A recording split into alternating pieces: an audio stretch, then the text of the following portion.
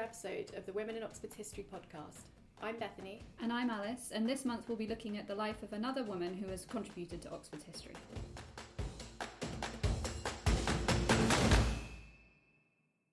This month we're joined again by Liz Woolley, an Oxfordshire local historian, and she's here to talk to us about Felicia Skene, who's a really interesting character in Oxford's history. Thank you so much for joining us, Liz. How was it that you came across Felicia? How did you become interested in her? I was first interested in her, first came across her, I suppose, because I'm very interested in the parish of St Thomas in Oxford, which is just to the west of the city centre, a very ancient working class parish. And part of Felicia's story, an important part of it, is to do with St Thomas's. So that's how I first came across her. And she was in the Victorian period. She was born in 1821. She came to Oxford in the 1840s.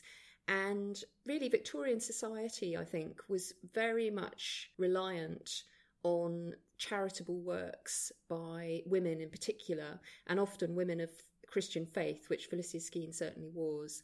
And in terms of school provision, in terms of charity, in terms of healthcare, what we now call social work, women did a lot. And Oxford was particularly well endowed with very well-educated middle-class women who were the wives, the sisters, the daughters of academics.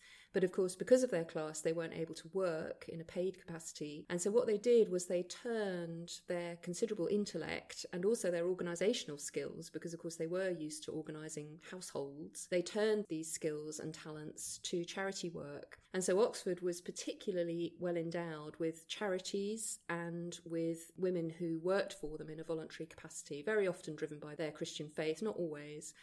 And Felicia Skene was one of those, but she was to some extent different in that she didn't join a particular charity. She didn't found one or join one. To some extent, she sort of ploughed her own furrow, I think, and that's one of the things that I find interesting about her. And she was quite an unusual and individual person within that world. Great. So do you think we could maybe go back a bit then, and you could give us an introduction to her early life, her childhood, and how she grew up? Yes, Felicia was born actually in France in 1821, and she was the youngest of 7 children. Her father was a lawyer, he was Scottish, James Skene, and his wife Jane, who was actually the daughter of a baronet. So she had a fairly sort of very well-to-do background. She actually spent quite a lot of her early childhood in Paris, and then the family moved to Edinburgh. And in both those places, she really moved in sort of high-class circles, if you like, court circles to some extent. And she knew a lot of well-known and famous people. The novelist Sir Walter Scott, for example, was a great friend of her father, and she spent quite a bit of time with him.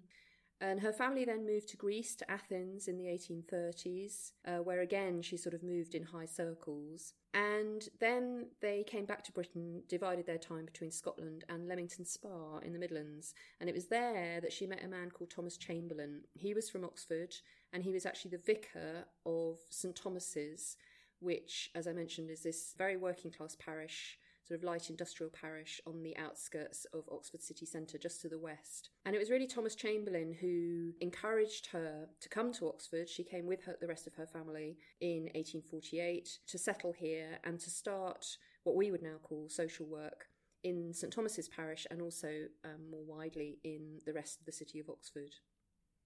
What did she become involved with when she moved to Oxford? Well, she became very much involved in the life of the church in St Thomas's, which was very high church, Anglo-Catholic church.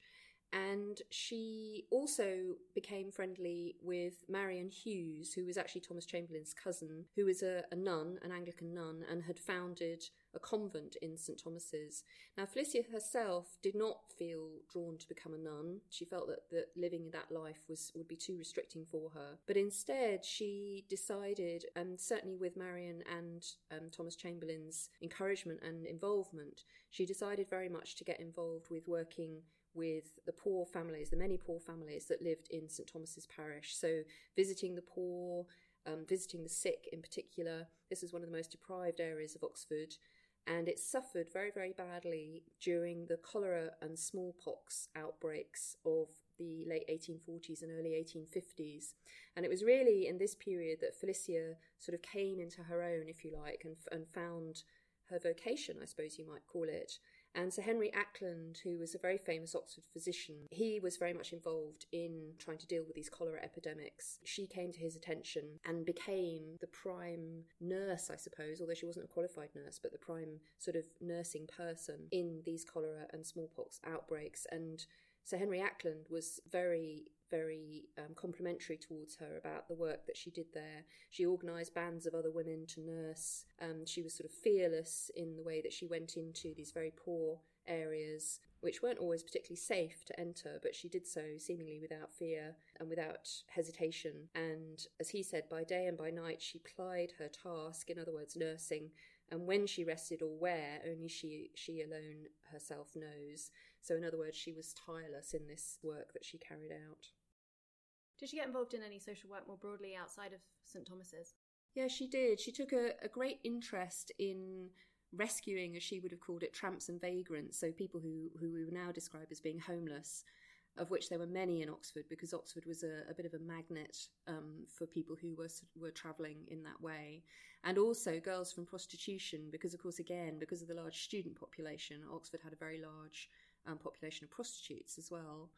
And obviously both those kinds of people, lived fairly precarious and somewhat dangerous lives. But again, Felicia sort of fearlessly got involved with them, and she wrote very, very sympathetically about them and about their lives and about how they had fallen, as she would put it, into that life through no fault of her own.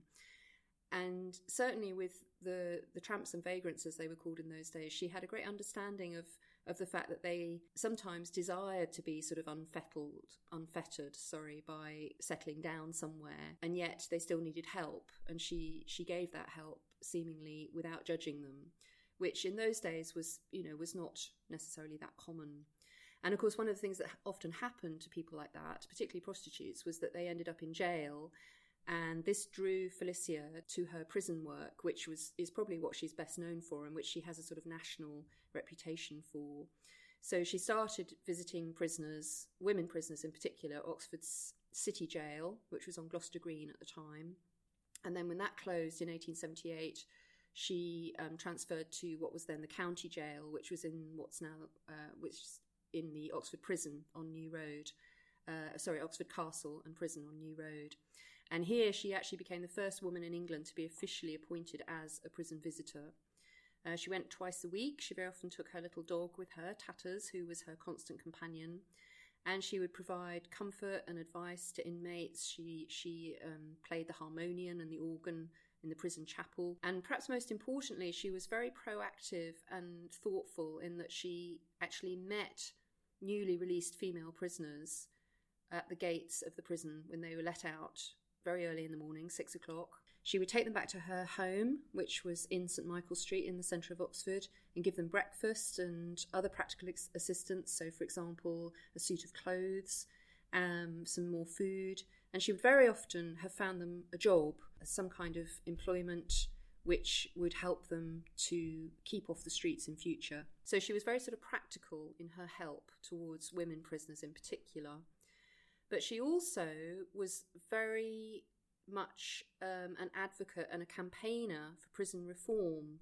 So she campaigned for prisons to be used for rehabilitation rather than for punishment. This was a movement that was getting going at the time.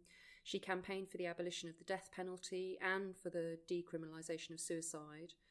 And she wrote about her experiences of prison, which were regular and real, in a series of articles and pamphlets, and in a novel which she's quite well known for called Hidden Depths, which is a sort of fictional exposure of prostitution in Oxford, in which she presents a very sympathetic view of women's lives, women who've been forced into prostitution, and points out very strongly that it's not their fault and that they were, it's circumstances that have drawn them there and not their immorality or their poverty or anything else. She was a successful writer, and she used the money that she earned from writing, both of fiction and non-fiction, and also from her translation work, because of her early life, she spoke several European languages, and she used her income to finance her philanthropic work. So she was very much sort of self-supporting, but using the money that she earned to help others. So do we have any sense of what she was like as a person? Yes, I think we do. I mean, I think her philanthropic work was very much driven by her strong Christian faith, but I think she also had a very, very practical side to her and a very down-to-earth side to her and a very non-judgmental side to her. And she had a rare gift for befriending members of both town and gown in Oxford. So she enjoyed the company of eminent university figures, like Sir Henry Ackland, for example, and also undergraduates who she would entertain at her home. But she also kept an open house for the destitute at her home in the centre of Oxford. And people of all types were to be found there at all times of day and night. And that was quite unusual, really. She spent a lot of time travelling around the city on foot. And in fact, Sir Henry Ackland, in the mistaken impression that she could ever be lonely, once gave her 2 free roaming parrots, and these accompanied her on her visits around the city. So she must have been quite a kind of noticeable figure with this little dog that she had as well. And I think everybody knew her, and people really viewed her almost as a kind of living saint to some degree. She had lots of admirers. She stayed a spinster all her life, though in fact apparently one devoted suitor proposed to her annually for 18 years. I don't know whether he gave up in the end or died of a broken heart, but she never married. And she seemed to have great sort of humility. She said of herself, "I'm like the Martyrs' Memorial," which is a memorial in the centre of Oxford. "Everyone knows me, but nobody is interested in me." Do you think that's a fair comment? It's hard to tell, isn't it? Because we weren't there at the time, but she was certainly written about by several people, several eminent people, as being extremely useful in Oxford. And so I don't think it's true to say that nobody's interested in her. Maybe she just meant that she would prefer to get on with her work quietly, without making a fuss about it. And I think that's one of the things that attracts me to her, is her sort of down-to-earth personality. Could you tell us a little bit about her later life and how she died and how she's now remembered in Oxford? Yes, as far as I know, she continued all this amazing work right up until her death, pretty much. She died of bronchitis in 1899 when she was 78, and she's buried in St Thomas's Churchyard, the church that she had attended all that time for 50 years, I suppose. So her gravestone is there. There's also a brass tablet in the cathedral at Christchurch which commemorates her, and there's a memorial window to her in the chapel of St Edward's School, because St Edward's School in North Oxford was founded by her friend Thomas Chamberlain, and she was very actively involved with that school for many years. And in fact, to pupils and staff, she was affectionately known as the school godmother, which I think is a rather lovely phrase. Skene Close in Headington was named after her in 1992, and there's also a blue plaque on what was her house at 34 St Michael's Street in the centre of Oxford. Brilliant. Thanks so much, Liz, for coming to talk to us.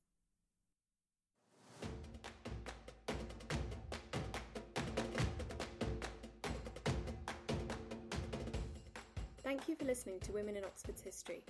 Join us again next month, when we'll explore the life of another woman in Oxford's past,